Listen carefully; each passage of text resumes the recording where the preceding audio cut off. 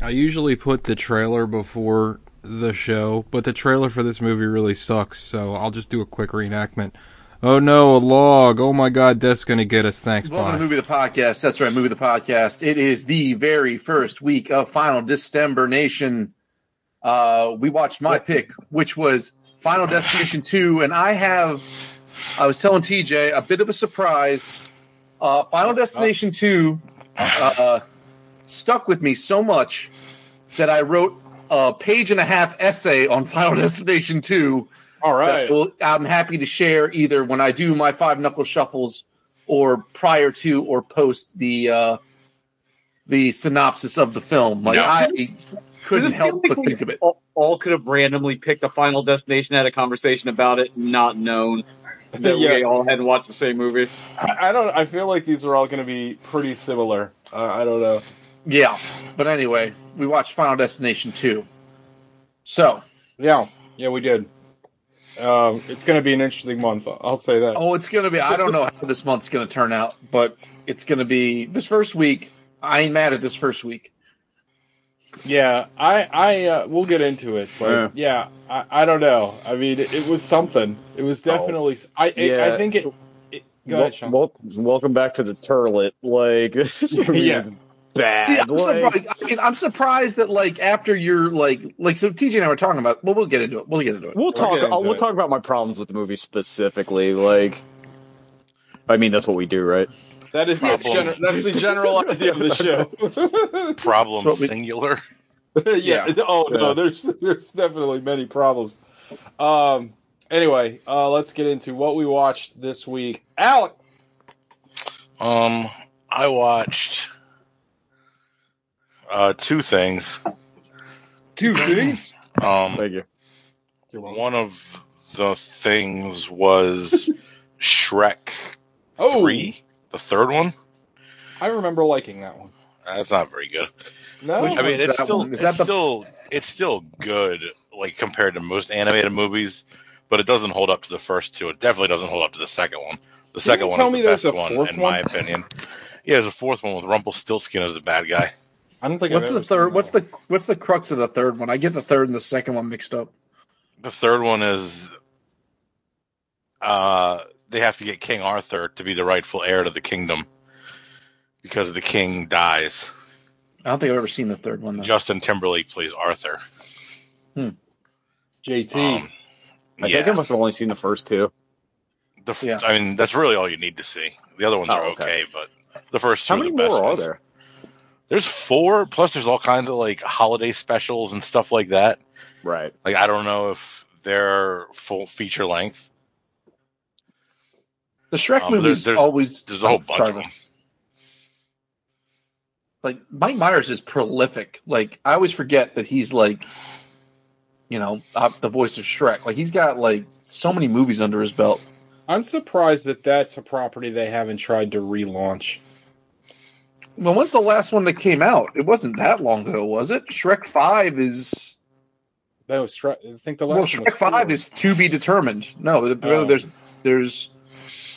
They have an option. They have something for it, and there's no release date yet.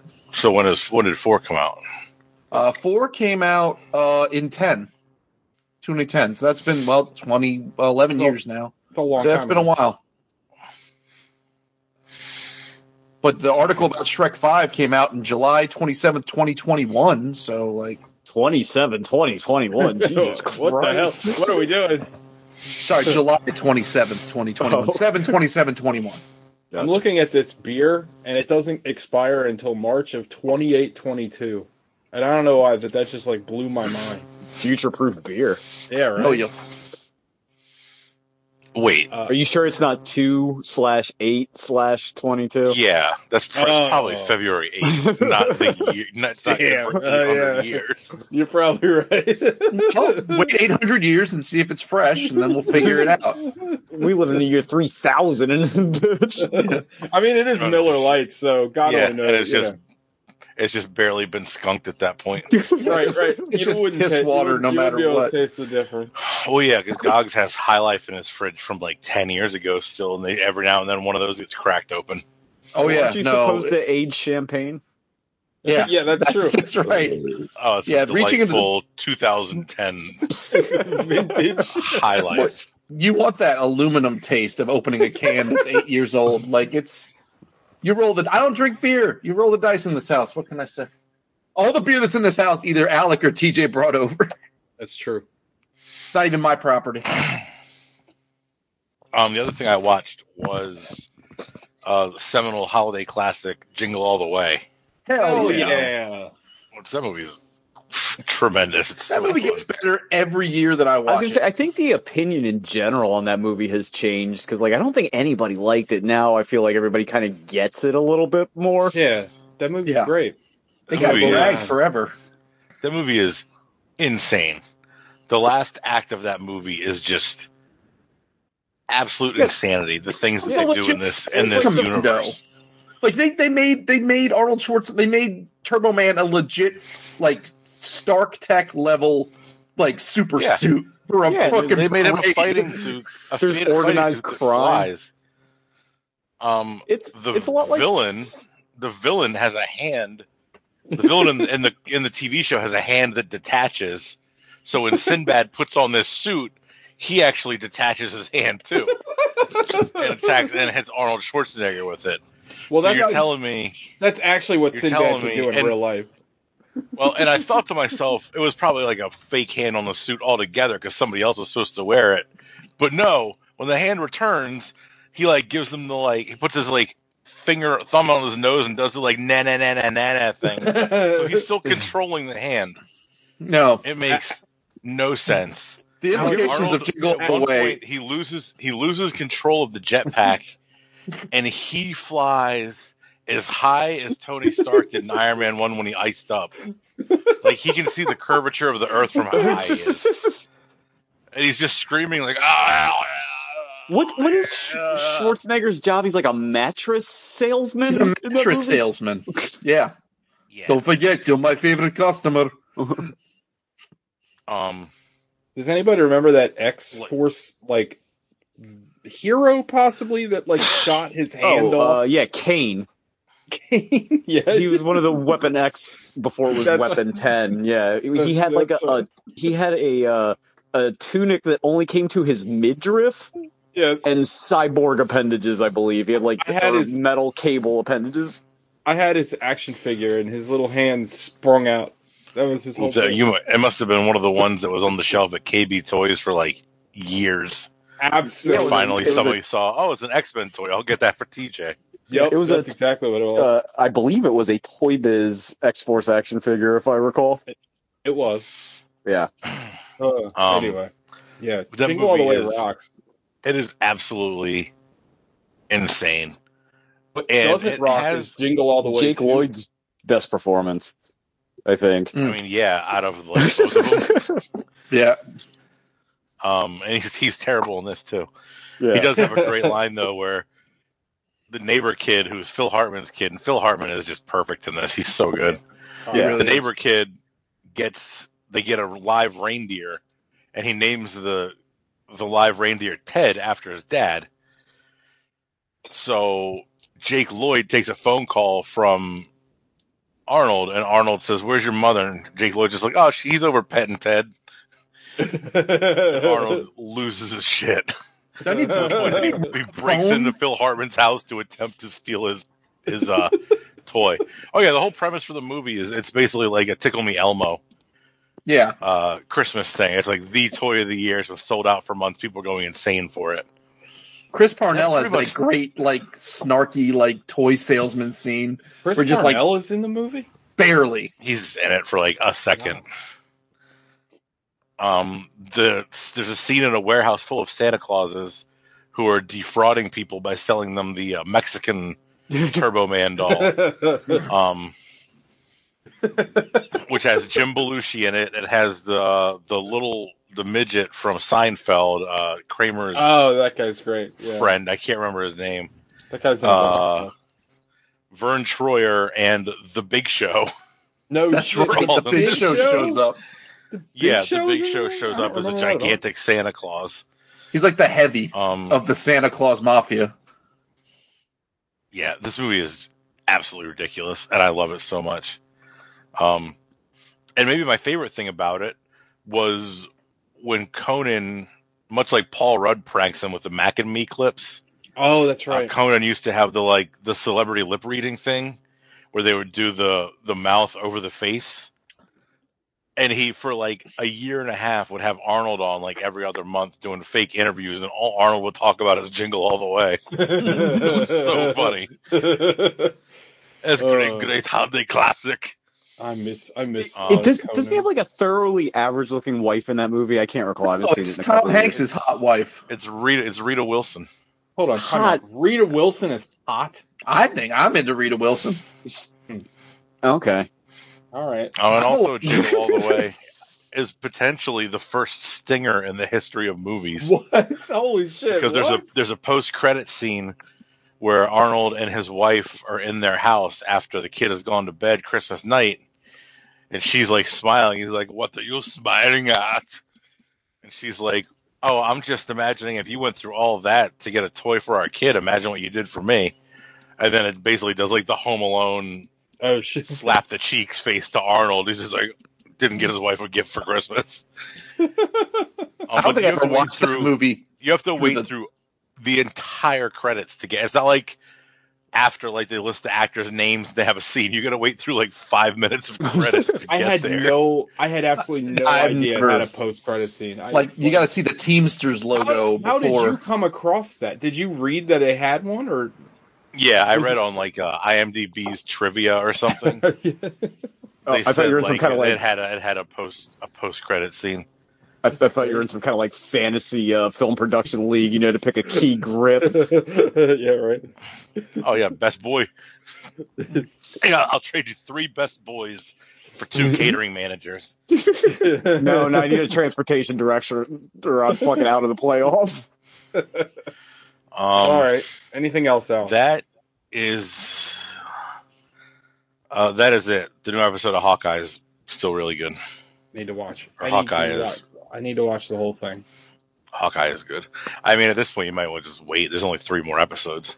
Yeah. Just wait till it's all out so you can watch it all at once, like over Christmas. Yeah, I might just binge it at Christmas. Sean. I watched one thing. One thing?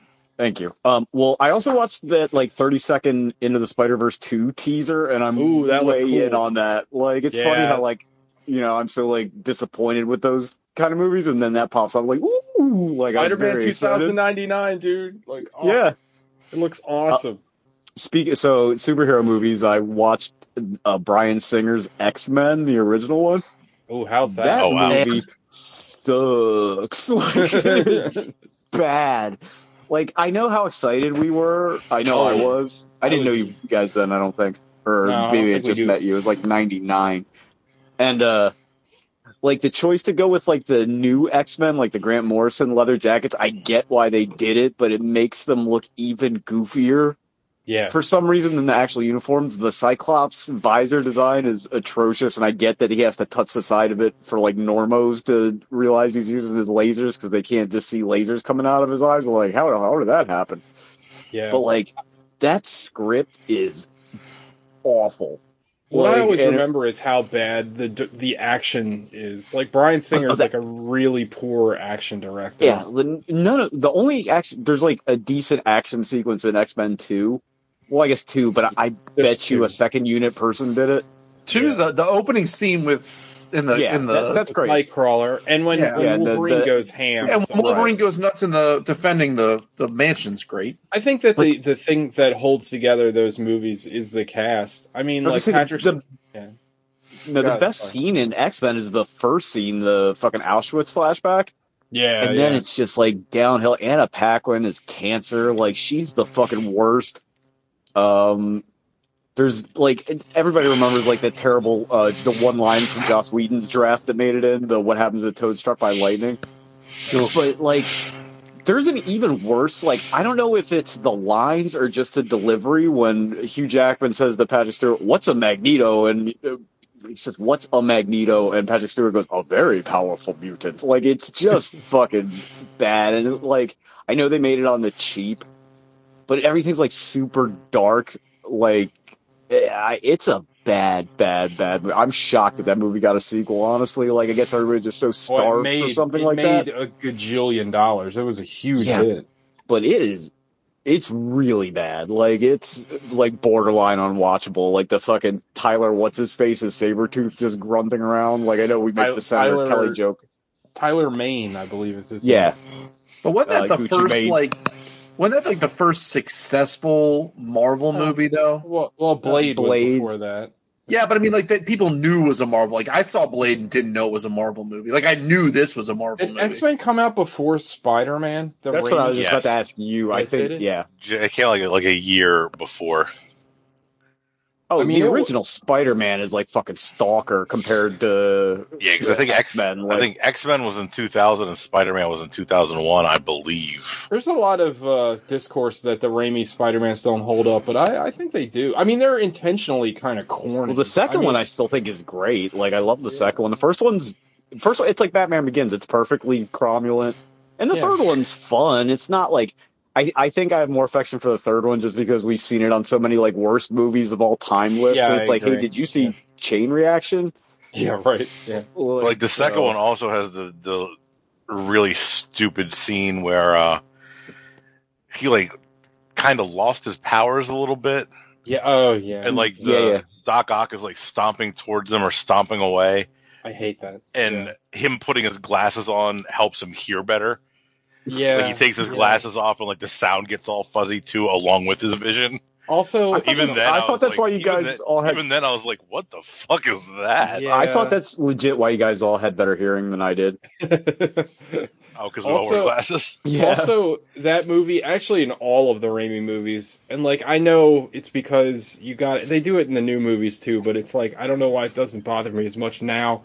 But like. His mask is like always ripped off. It's like goddamn, like it's like Spider-Man in a lot of ways is like a Judge Dredd, where his fucking mask was like never off when he was Spider-Man, and it's like they can't fucking help but get his fucking mask off. I will accept him pulling it up to eat a large sandwich from a delicatessen or something fine. like. Yeah, that's fine. They cover it. He's still covered. But anyway. No, I would not recommend going back to X-Men. And the like Senator Kelly effect.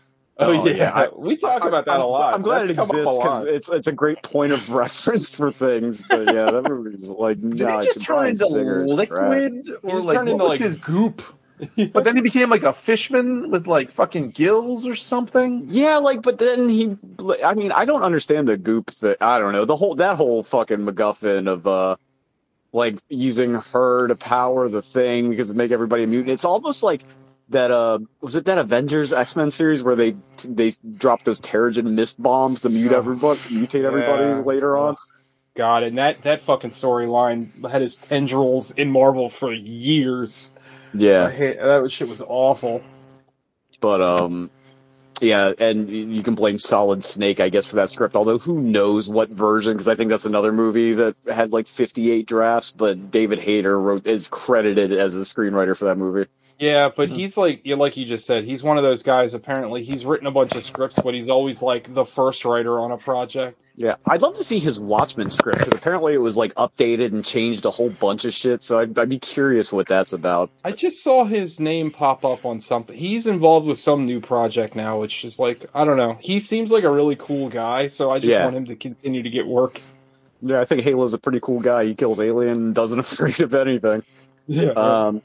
TJ.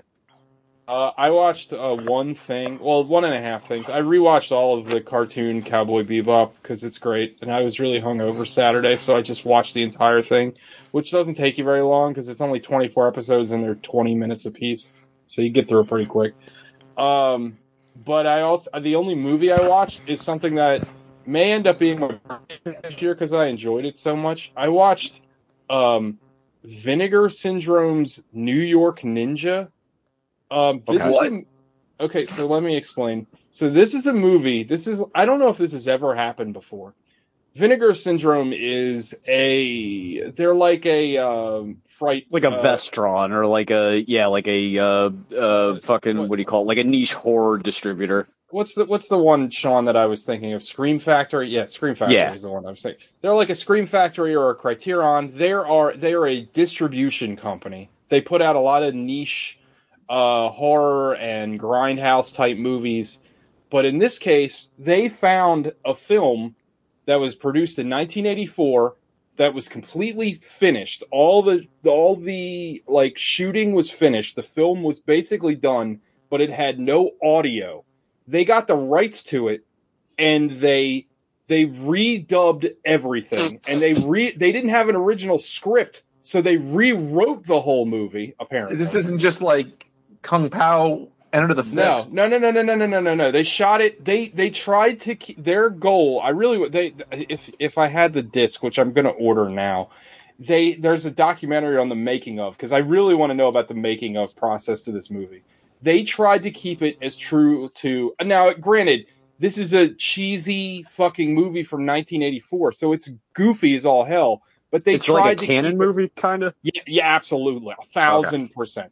They tried to keep it close to the spirit of what the original was supposed to be, and it is so much fucking fun. I loved it. It's so fucking stupid and like ridiculous. Like it like starts out with like a title card that's like, you know, in New York in the 80s, like drug-fueled punks are abducting women and can't be stopped. Starts out like Bad Dudes. Yeah, no, it's absurd. And then like this guy's like wife is like stabbed and murdered, and then he decides to become the New York Ninja, but like his ninja outfit is all white, and he's he's never in the cover of darkness, which is like something a ninja should be. At one point he's on roller skates. It's amazing. He has like one move, which is like this kick where he kind of holds his leg out and then kicks you again. It's so good. I loved it. It's hilarious. The villain is like a radioactive CIA pimp whose weakness is light. But again, the whole movie takes place during the day, so it makes absolutely no sense. But like at one point, the ninja like uses his sword to like reflect light in his eyes, and he's like, I fucking love this movie though. It is so fucking ridiculously bad, but it's like it's hilarious. Like it's kind of has Who Killed Captain Alex vibes, because like you can tell the people that made this like really thought they had earnest. Something. Yeah. Oh yeah, there's nothing cynical about this movie. And even, I would say, even the efforts to restore it, I wouldn't say are cynical. I mean, like you can tell. Did they get in touch with somebody that made the movie to kind of find out what the plot was supposed to be, or you said they tried to keep it as close, or they just try and glean from what actually happened when they watched? It's just all from context. Like, what if stuff's supposed to happen off screen that you can't hear? I don't know. I don't have answers to that, because again, I got this through nefarious ways, and I don't have the full disc experience, but I am going to order it. Is the New York Ninja like an actual position, like controller, or like he decided to run for that? A New York Ninja, like a Buffy type thing. At the end of the movie, they say the New York Ninja will return in LA Ninja, and God, I hope they make another one, because it's so good. I fucking love this movie. There's a part, I mean, spoilers, whatever. There's a part where he's fighting the main villain at the end, and he flies away on a helicopter. And again, the entire movie's dubbed. So, like, the ninja throws this thing, and you don't know what the fuck it is, in the helicopter, and then you see the pan shot of the helicopter flying away, and you're the villain go, "What is that, a bomb?" And then the helicopter explodes. What's this, some kind of bomb? Then, like, the New York Ninja uses these fucking, like, balls of flour to, like, fucking I don't know, distract people, but he just kind of throws it in their face, and they're like, "Oh!" Like I can't recommend. He's like antiquing them. Like, what is you going on? You gotta watch this fucking movie. It's so good. I love. So was there? When you say there's no audio, that means like nothing, like no sound effects, no ambient sound. It was just they just had. Well, Gogs, let me regale you on filmmaking, especially in that era. Like, well, they got to roll sound, they got to roll film. Was it a single track recording, do you think? I don't think they recorded any sound. Sean, you know this, but like a lot of those cheap movies from like the 70s and 80s, they would put in the sound after the fact, after distribution. They didn't even bother getting Well, yeah, sound. like, look at, like, spaghetti westerns. Like, all that shit was done way after the fact. Well, yeah, but that was in a different language. I would assume there was at least, like, one microphone, and it was, like, a single-track recording that they lost, because, like, they would have had... We lost Alec. Oh, he's probably bored. But, like... I would assume, like, unless it was a foreign production and then they were just going to roll everything in ADR, which is why, like, you brought it up, like, when you watch a lot of those movies, like, the sound effects mastering is, like, 10 times louder than anything else, or the music stings or whatever, because they're not mixed. It's just, like, tracks laid on top of each other. Well, the lead actor is Asian, so I wouldn't be, like, I don't mean to sound like, that sounds awful, but I wouldn't be surprised if they made this and they were like, we can distribute this to, like, foreign markets easier. So, like, you know what I mean? They probably did the spaghetti western thing. I'm going to make it, like, I'm going to order the full set, because also the artwork, and Vinegar Syndrome does a great job with their packaging. Yeah, but are there another one like Arrow, right, where it's like everything's like $48? Yeah, it's kind of. I think it's $35, but I still I really want to see this documentary. I love the movie. It's on the Plex. I highly recommend it. I had so much fun watching it. Like, I thought it was great. It's really fucking stupid, but, like, it's so much fun. When you see the fucking ninja, like, he's got roller skates, and that's just, like, he's, like, stopping a woman that's getting her purse robbed, and he's, like, on his roller skates. But then when he has to fight, his roller skates are magically gone because he's got to kick, and he can't kick with the roller skates. How's the karate? Oh, it's awful. Okay. And the guy has, like, 2 moves. He can do, like, he's pretty good at kicking. Like, he can do, like, spin kicks, and he can do that thing that, like, Van Damme used to do all the time, where he'd, like, hold his leg out. You know what I'm talking about, Sean? Like the pause kick. Like, he throws it out there and it's just and that he does that really well. And the stunt people are, like, trying their best to, like, sell it, but, like, it's real, but it's bad in, like, the funniest way possible. Like, I loved it. This is one of the most pleasant movie experience. I really want to watch this in a room full of a lot of people, because it's got that kind of vibe. Like, I feel like this is like a movie that I think if more people saw, like, people would talk about it quite a bit. And the fact that it got... Go ahead. Sorry. I was going to say, like, a Miami Connection kind of thing. It gave me a big Miami Connection kind of vibe. Yeah. And the fact that this is, like, completely restored is, like, wild to me. The fact that this movie was done and someone just scrapped it completely, does that happen? That seems so weird to me.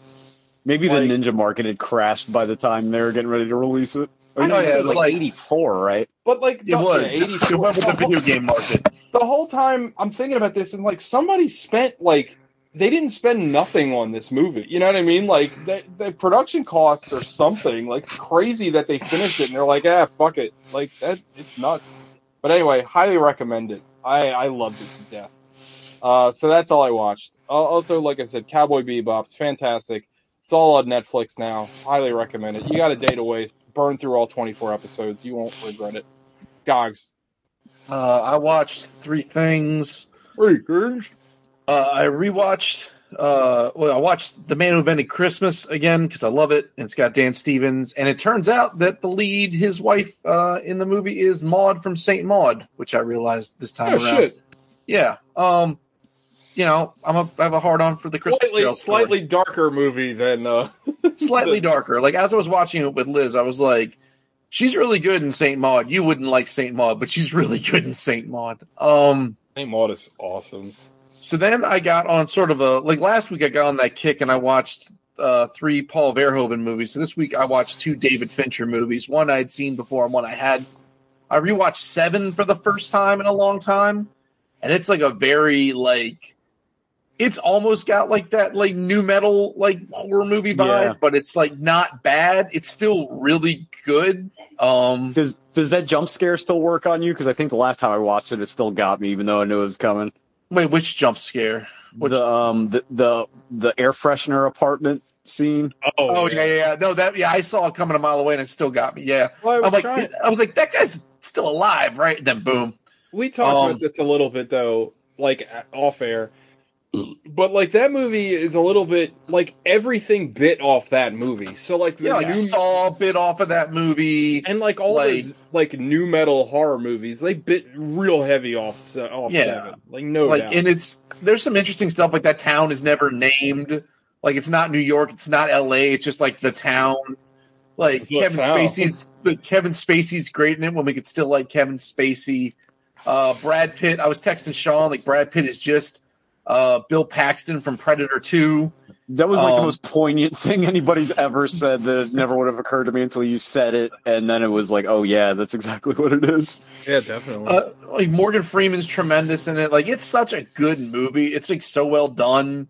Even Gwyneth Paltrow, or is it Gwyneth Paltrow's great? Yeah, she's great in it. Fucking R. Lee Ermey's great in it. Like there's a bunch of people that fucking Richard Roundtree's in it as the fucking DA.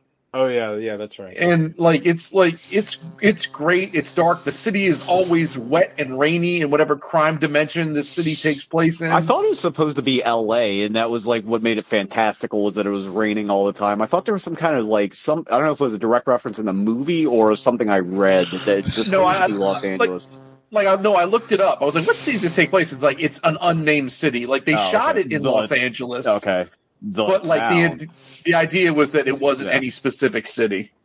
But anyway, like fucking Seven still holds up. I hadn't watched it in a very long time. I was nervous it wouldn't hold up, but it did. And then I watched a Fincher movie I had never seen before, Gone Girl, with another good one. Yeah, that movie's fucking twisted. Like I didn't know what it was about. I had no idea what it was about. I had no idea like where it was going to go. So that was refreshing. Somehow I avoided spoilers for a movie that was 12 years old. I think the only thing I know about that movie is another one of those movies where somebody from Boston like refused to wear a Yankees hat. Like it seems to happen in every movie. Oh yeah. No, he puts a Mets hat on at some point. Yeah, but it was supposed to be a Yankees hat. That makes sense. What's interesting about that movie is like, did Ben Affleck, that's it. Did he recently win like Sexiest Man Alive or something? Because like one of the interesting subplots of that movie is everyone wants to bang Ben Affleck, and he's got like this kind of like John Hamm-esque magnetism, and maybe Affleck just doesn't do it for me like that. Was he with Jennifer Lopez at the time? Because they were like fucking everywhere. I think he was with Jennifer Garner at the time. He was with Jennifer. I don't know. But he actually that movie is kind of crazy. Well, it's not. I guess it's not that crazy, but that movie's about his infidelity, and then like that's the rumor to what broke him and Jennifer Garner up. So. Yeah. But like, Ben also get to see that. What's that girl's name? Emily Ratajkowski. I can't say her last name.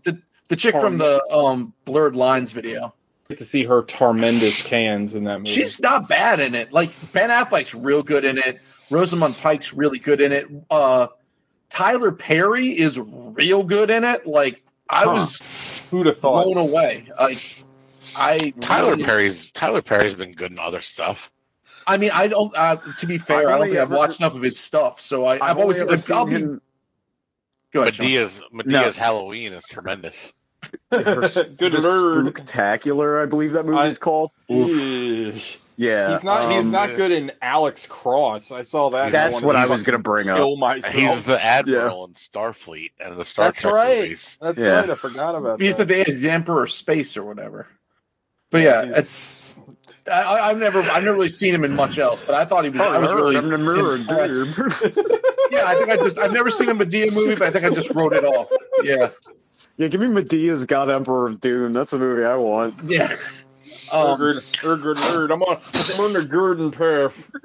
Yeah.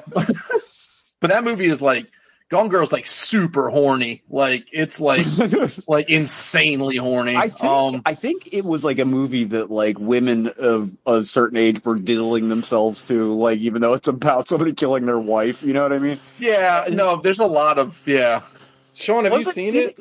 No, didn't it come out around the same time like The Jinx was really popular too, when like that story was like super huge again? Yeah. Gone Girl was from 2014. Oh, and actually, before we get, that's all I watched. But like, I'm jumping back to 7 for half a second.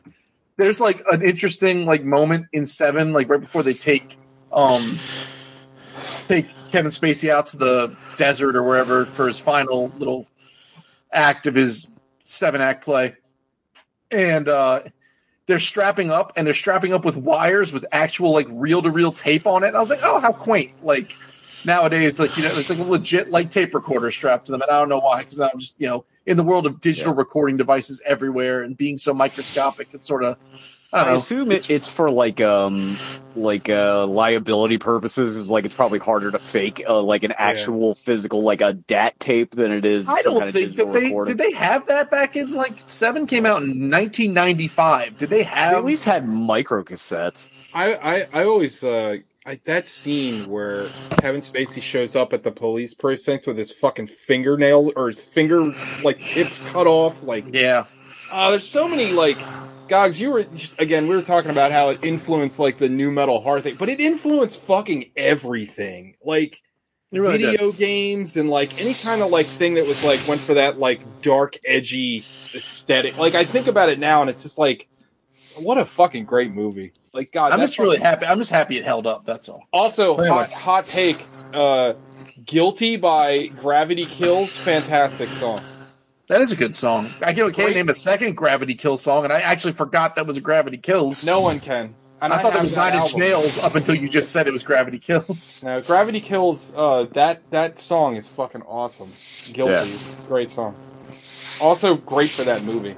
All right, let's get into our feature presentation. Gogs, do you want to go ahead and do your essay, I guess? Is your essay go over the film? Can we just draw that as your synopsis? I mean, there's not as much. It goes over it on a base level, but we can talk. I mean, there's no what's to go over, right? Is this going to be some kind of weird, like, John Updike internal reflection because of the movie? No, it's just here. I'll go through it. Sean, and then we can. What's that guy that we like that they made fun of on Documentary Now? The monologue guy. Spalding Gray. Spalding Gray. Well, I said so many thoughts about this movie. I had to like. Gog's free associated so hard he shit his pants. I literally had so many thoughts. I had to like put them down on paper, and then once I started putting them down on paper, it's like, well, here we go. Okay, let me do like a quick run over the movie just so everybody knows. Okay, so a bunch of kids are going to do something very 90s. Like, there's one of them smoking weed, one of them's like a weirdo, one of them's just like, I believe it's spring break. Sure. And one of them has a premonition that a big accident's going to happen. So she freaks out, stops the car, the big accident happens, and then the Grim Reaper has to kill them all in reverse order of where they were killed, which is a big reveal that Ali Larder gives because they're supposed to be killed in, like, linear order, but whatever. Yeah. And then they run into Tony Todd, who tells them that unexpected life will be the cure for the Grim Reaper killing everybody, which makes zero sense in context. And so they have to kidnap a woman and force her to give birth.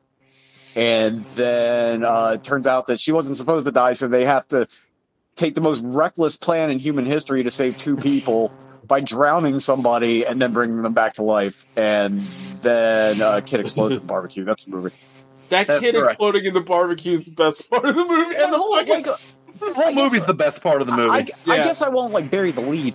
Like, I love all the gore shit, but because it's so funny. It's so over the top, it reads as like hysterical. And this is supposed to be a horror movie, so it's super incongruent. It's like Turbo Kid levels of splatter in some parts. Oh yeah, and that kid gets killed by the glass pane. Yeah, here, let me go through the. Okay, go. Let me go through the thing. Go ahead. Final Destination 2 by Gogs. Papist. 2003's Final Destination 2 is a standards-defying masterpiece that may be beyond the scope of conventional film criticism. The movie is absolute pablum, yet it's white. Just let me get through it. The movie is absolute pablum, yet it sticks with you in a way that far superior films do not. I saw this film in the theater without seeing the original, but the movie is so impossibly base level that knowledge of what happened in the previous film is simply not required. The entire first film is explained away in a series of news reports in the background as the movie opens and is continually referenced over the course of the film, but none of that really matters. Once the wheels get rolling on this film, both literally and figuratively, it's just lights and sounds and blood and kaboom. The amount of car and consumer product explosions in this film would give Ralph Nader a hard-on. This This movie takes turns and makes decisions that defy all conventional logic. Why would the police take into the station all the people that were stuck on the on-ramp? Why would the police further know how to find a woman and her son at a dentist downtown? What was Tony Todd doing, God love him? How could anyone make a connection between a wiry shadow and a man with hooks? And where the hell was that guy going with all those prosthetic arms in a residential building? Why would Ali Larter suddenly come out of her death-proof seclusion to help these strangers? Does she have a score to settle against fate? Because that didn't work out. And why the hell does the main character get these visions of the future? Is there another force out there trying to keep death from happening? And to what end? And why does her own vision betray her with the non-death of the pregnant lady? The camera frequently goes full Sherlock Holmes observation mode, as every kill is like a mini Ocean's 11 heist setup. Not since Wishmaster has this much irony and circumstance caused death. At the end of the film, the last girl and the dime store Freddie Prinze Jr. love interest cop who won against death, presumably now a whole summer has passed and death or fate or whatever has bided its time until these survivors are inexplicably invited to a cookout at the farm where the climax of the film takes place. At which point, fate springs its trap by having the farmer's teenage son explode while flipping burgers because he was supposed to die, but the cop saved him. Yet death was like, I'll wait till the whole gang gets together because reasons. It drives home the question. It drives home the question, what in the actual fuck are we watching and what complete psychopath is telling this tale? And the answer, who the fuck knows?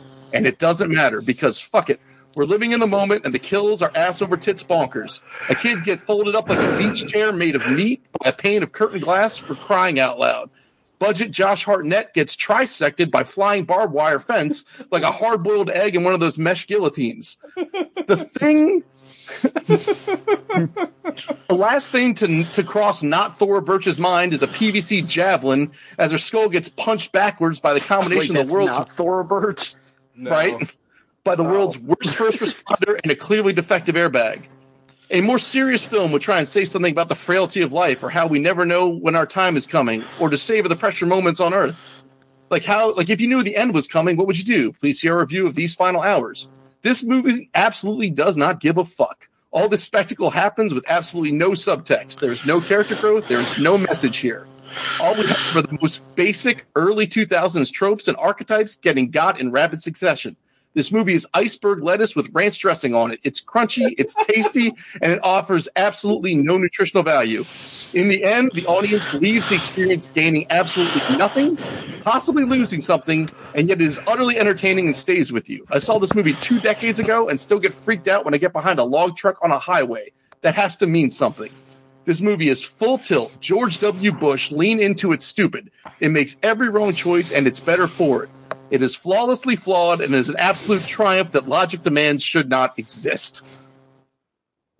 Very nice. Very nice. Final Destination, more like Final Best Film in the Nation. Oh, hey, Rex. Reed? Is that his name? Yeah. I almost called you Rex Ryan. He does love feet. Noted film critic Rex Ryan. I'd love to know Rex Ryan's take on Final Destination 2. I don't know. I don't want to know what that guy likes movie-wise. It's got to be weird. He likes Quentin Tarantino movies. Yeah, I was going to say a lot of Tarantino films. Didn't he have, doesn't his wife have a tattoo of Mark Sanchez, on her or something weird? I thought it was like a linebacker or something. I can't remember.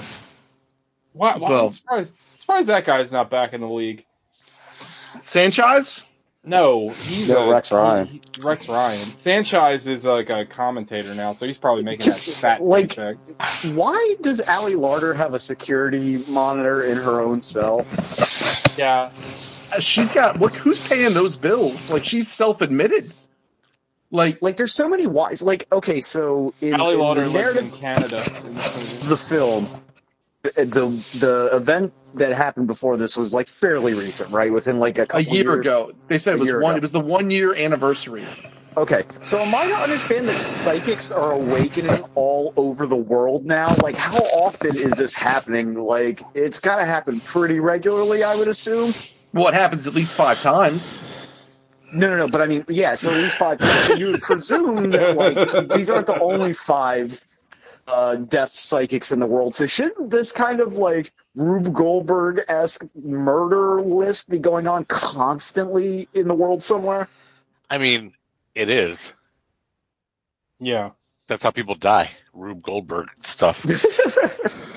Also, Bill Goldberg stuff. He jackhammers you until you die. Also, did anybody watch this and were you thinking, man, I wish I was watching The Dead Zone because that movie was so much fun. Where fucking what's his name calling in the nuclear alarm codes. If you had cut all the narrative parts of this out and replaced it with The Dead Zone, but kept all the splatter shit, it might be the best movie ever made. I get why you would enjoy this.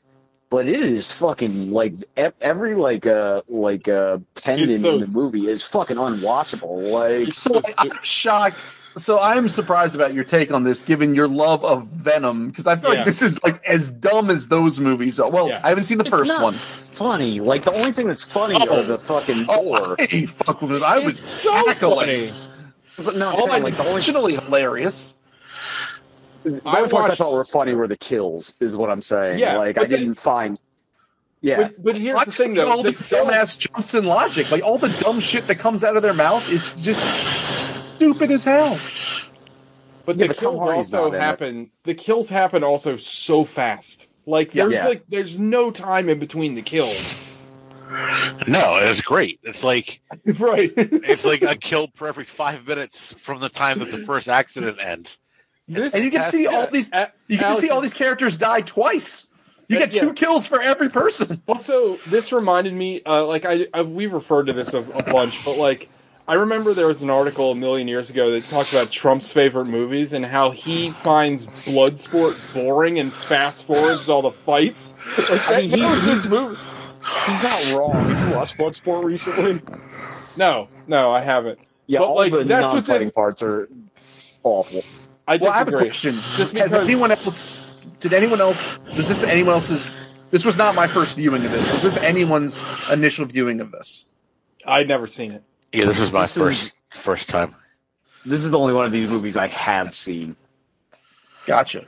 Before. So Sean, you'd seen this before. Did the log scene in the beginning stick with you? Of course, did you remember that, right? I think everybody that's seen this movie has that same reaction to a log truck. It's almost like a cultural touchstone of. I think anyone that saw the trailer.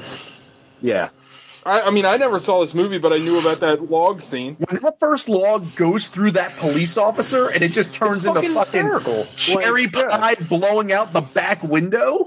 But I guess my point is they're not I don't think they're making a splatter comedy. They're not trying to make Chopping Mall. They're trying to make an actual horror movie, and it's not scary because the shit that happens to it is fucking insanely hysterical. You know what I mean? They just fail so completely. It's amazing.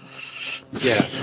They failed on all 3. It's like if a football team failed in all 3 phases and then their plane crashed afterwards. Shout out Marshall. This is a complete and utter debacle. I mean, I think it was Alec that said it offline, and he's right. When Ali Larter is the best actor in your movie, you got a lot of problems. And boy. And your second best actor is Jimmy Olsen from Lois and Clark: The New Adventures of Superman. Is that? And really, there's no other cop, name. Not the main cop. The other one. I don't know what about. I'm gonna get somebody. No, that's the main cop. Oh, really? Yeah, it's Jimmy Olsen from that old show. But there's nobody. Look at the IMDb. Nobody else have even heard of the stuff they've been in. Tony Todd's the only other actor that I recognized in that entire movie. Also, what the hell was he doing in this movie? Popping nipple rings. I'm assuming he was in the first movie. Yeah, they just go to his morgue cave. Yeah, it's Morgue Castle. Also, this bitch named Clear Rivers. Can we talk about her? For a second. Also, you can tell this movie's bullshit because it's some white business lady constantly smoking Black and Milds, which also has never happened in real life. I like the and I know it was it never happened, so I guess you could say that it's supposed to be fantastical, but I said it to guys, the intro scene, the big death scene, the log scene. I have never I've driven for a long time. I'm 40 years old. I've been driving for a long time. I don't think I've ever looked over at the person next to me when I'm driving on the highway, ever in my history of driving. I do that. I do that all the time. Really? Yeah, I slow them down sometimes. When you're driving like 70 miles an hour down the road, you do that? I'm too busy holding my phone in the center of my steering wheel to watch YouTube. I was going to say the amount of attention I pay when I'm driving quickly is shockingly low. But I thought it was funny because like everybody's doing something. Like there's a guy doing coke and there's a guy like smoking pot, and he's like, "Oh my god, somebody might see me." It's like, dude, I've like literally never ever paid attention to like anybody on the road besides. They were acting like the guys smoking pot and doing coke were acting like the RA was on the floor in their dorm and they're going to bust them just because a cop is right. Like a cop is not. If the cop has the ability to see you do cocaine from 2 cars and 2 lanes away, you're doing too much cocaine. That guy was doing too much cocaine, though. That guy was doing cocaine at like every possible second he could be doing cocaine. Did they take mugshots of everybody when they pulled them in the police station? Because why would they have that picture of that woman? Plant them with tracking closes? Because how the fuck did they find them at the dentist's office? Also, why Don't you think it would make more sense if they leaned way harder into the psychic shit for all that and just fill all the holes in there? I don't know. It's fucking amazing. I don't know. This movie's amazing. You know my feelings. So that means is there anything else? Is there anything more to explore with Final Destination 2? Other than I can't wait for the rest of this month. I don't think so. Alec, do you have any other closing thoughts before we get into Five Knuckle Shuffle? No, this director has some filmography though. He did the first one, right? As far as this is a different guy. Oh. So the guy who did the first one also did like the fourth one or something like that. This guy had directed, I think, it says 8 things, but a couple of them are just like behind the scenes stuff. Arrival, so his directorial debut, Homeward Bound 2, Lost in San Francisco. Fuck. Then he made this. Then he made Cellular. Why do I know that? Statham. I don't know what that is. Then he made Snakes on a Plane.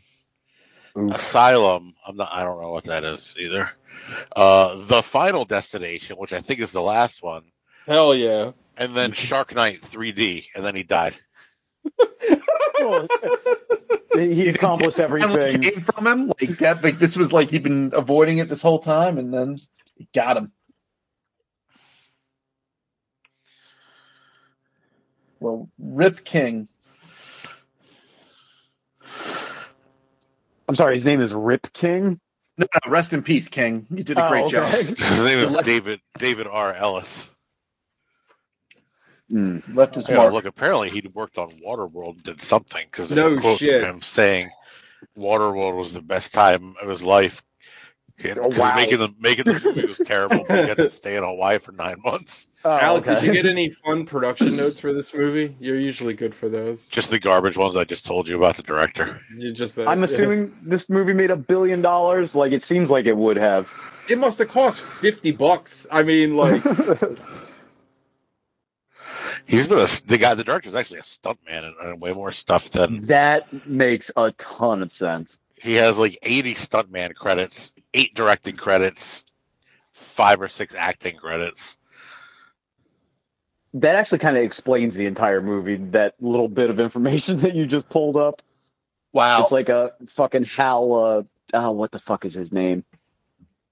Anyway, that guy, Hal. So I just looked up I was looking at Final Destination's box office and then production costs.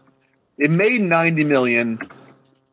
I'm trying to see how much it cost. $23 million. So it's a certified hit. But under the Google search of Final Destination 2 box office, people also ask, is Final Destination 2 based on a true story? Well, apparently the car crash part is based on some crash from the like 80s or 90s somewhere in Missouri that killed tons of people. No, it obviously wasn't as insane as this, but it was it happened in 2002 in Ringgold, Georgia. 125 car pileup. God damn. That's a lot of cars. Was it like one of those times where like there was like a quarter of an inch of snow in the south and they just lost their shit? Oh yeah, like they couldn't figure it out. Yeah, that shit was wild. Imagine being the 124th dude. You got to be kind of like asking for it at that point. Like, get them going. Well, you want to check out, basically. Yeah. All right. Well, I'm sorry. There's nothing to talk about. No, I was just gonna say this movie, like, it's an hour and a half on the dot. Yeah. Like, when you take credits out, that means I spent under 90 minutes on this movie. So, yay! At least it wasn't 2.5 hours long with the same outcome. You know how the Gogs thing that we always quote is it's a mile wide and an inch deep. Yeah. This is like 2 inches wide and an inch deep. Like there's like nothing to it. It's like a crack the in pond the itself sidewalk. is on fire for some reason. Yeah, right. All right, 5 knuckle shuffle time. Alec. Jesus Christ, it's gonna get a 5. Oof. Wow.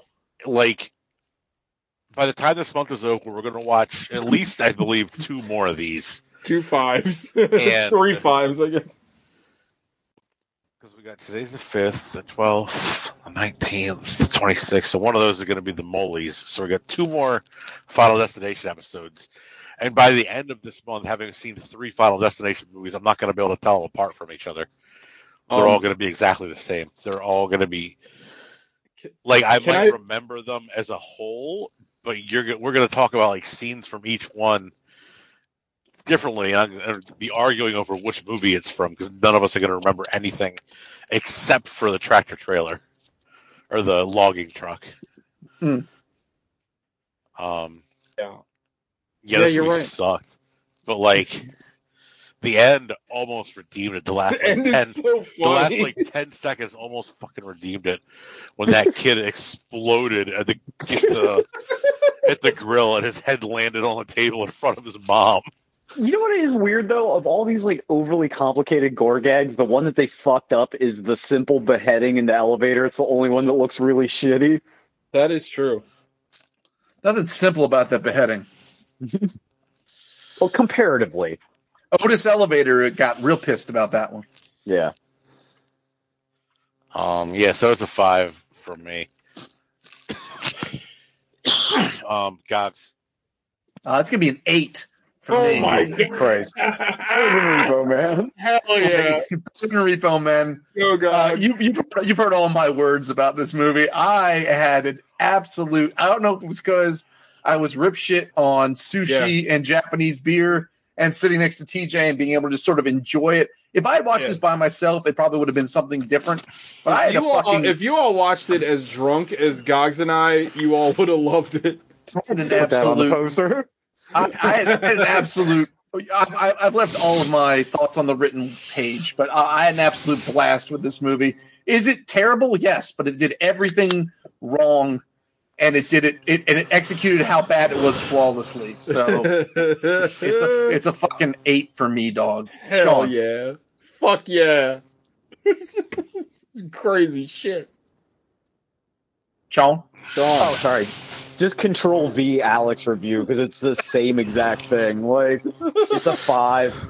It's going to be just like Saugus, where it's like, is that the one with the health insurance? Like, no, that's the one where the guy filed his fucking taxes wrong. Time out. Saugus had Saw fucking 6, which we loved. Yeah, but we loved it independent to the rest of them. So who's to say there isn't going to be a Final Destination like that? That's just like totally insane. We already had I don't know.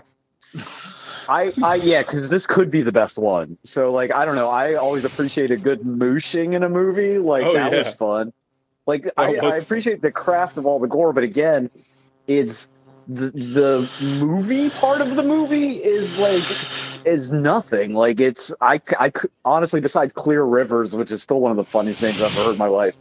Like, I want to bag on it more, but I was just watching the 60 Minutes about fucking Reality Winter, or whatever that broad's name was, the Air Force fucking intel officer.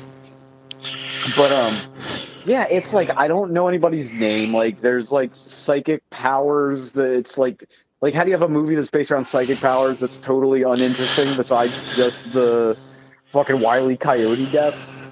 Like, it's cool that the movie, like, has made itself a verb. Like, I think I out loud said, I'm not trying to get Final Destination here.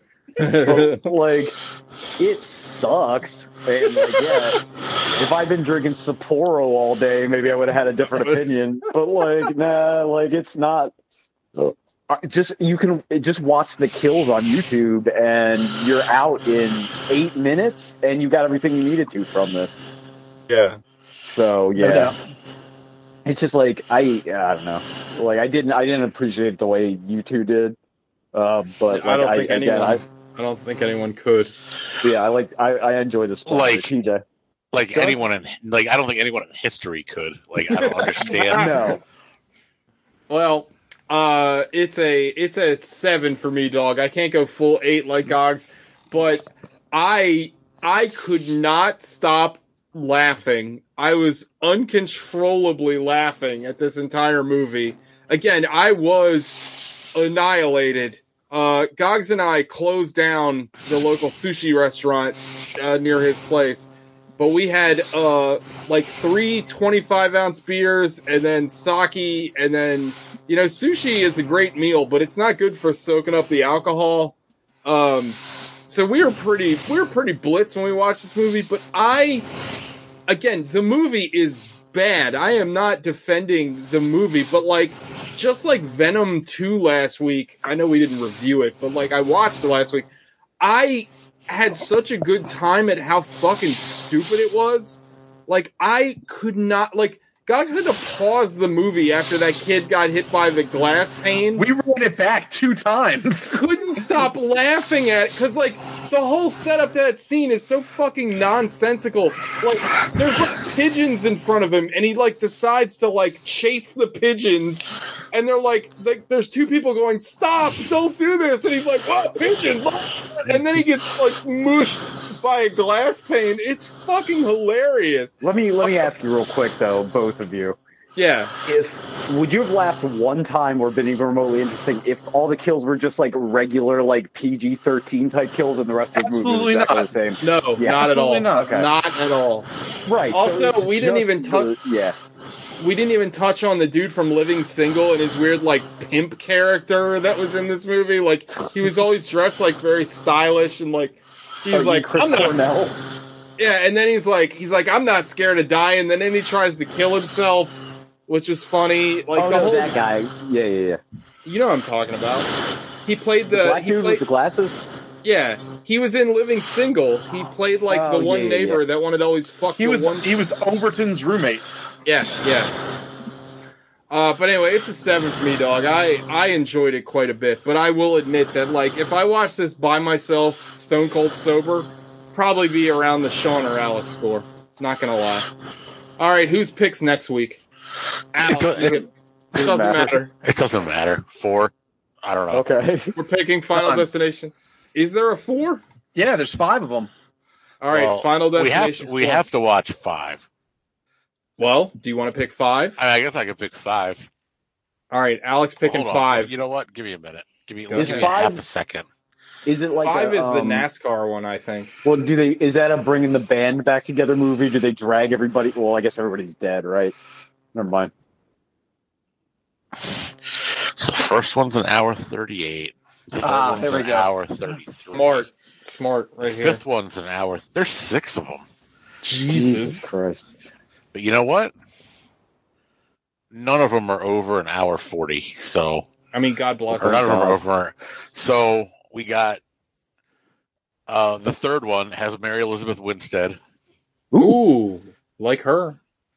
The fifth one is only an hour and 22 minutes long. Well, that might be the one then. Or maybe that's the fourth. No, it's the fifth one. That means Sean's credits. It's probably an hour 10. The fourth one's an hour 22. I'm sorry.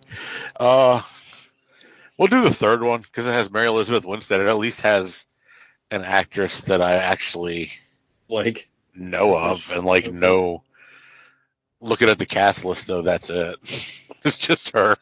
It's got a guy in there named. There's a member of the cast named. His legit name is Texas Battle, and his character's name is Luis Romero. And it's we've seen that guy Texas Battle in something. I remember that name. Really? So yeah, Texas Battle sounds like a name Gogs would come up with. We're watching this one because this one's directed by James Wong, who directed The One. Oh fuck! Oh yeah. Okay.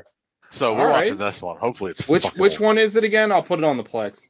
3. Okay. All right, it's everybody. got an actor that we know, and a director who directed a movie that absolutely slapped. So yeah, hopefully, yeah.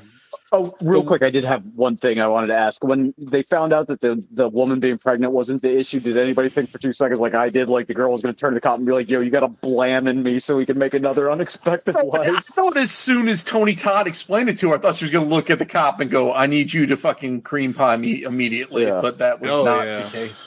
I'm into that. All right. Well, that's the show. Check out the Reddit breedable material. That's a great Reddit you can follow. And yeah. What was that? Readable? No, breedable. Oh, wait, why are you plugging that on this show? Because they were just talking about impregnating people. I was trying to say thematic. Because they fucking pay me every time I do it. Brought to you by Carl's Jr. And other than that, go watch Final Destination 2. I get real drunk. Would that be, though, if it was like, yeah, you got to blam in me, and then it turns into The Road where they have to protect her for like 9 months? You know what? That's a much better movie. Yeah, protect her from just not dying. Like, from all these like. We didn't get into this, but I was very drunk, but I had this idea that like you do a Final Destination movie, but it's about like my life where like death just gets tired because I literally do nothing all day. Like I come back to my house and like I just jerk off and watch anime all day, and the death's like it just gets frustrated. Where he's trying to figure out ways to kill you when he's you're like, all lubed up. What am I gonna do to this guy? He doesn't fucking do anything. He's like, and finally, like death just dies. It's like a Garth Ennis kind of story. Yeah, well, death dies waiting for me to do something because I'm just so fucking boring. I was pitching to TJ like the same thing happens, but then the guy who doesn't get killed, death decides to spare him, but then it's like notice me, senpai. And he just keeps trying to get killed by death, and he just doesn't let it happen. It's also not bad. It's like the sequel to the movie. Yeah. Or they realize that if they get killed, if somebody gets killed out of order, and the rest of them are fine. So they're hunting down the one guy trying to kill. That's a good idea. We've just come up with.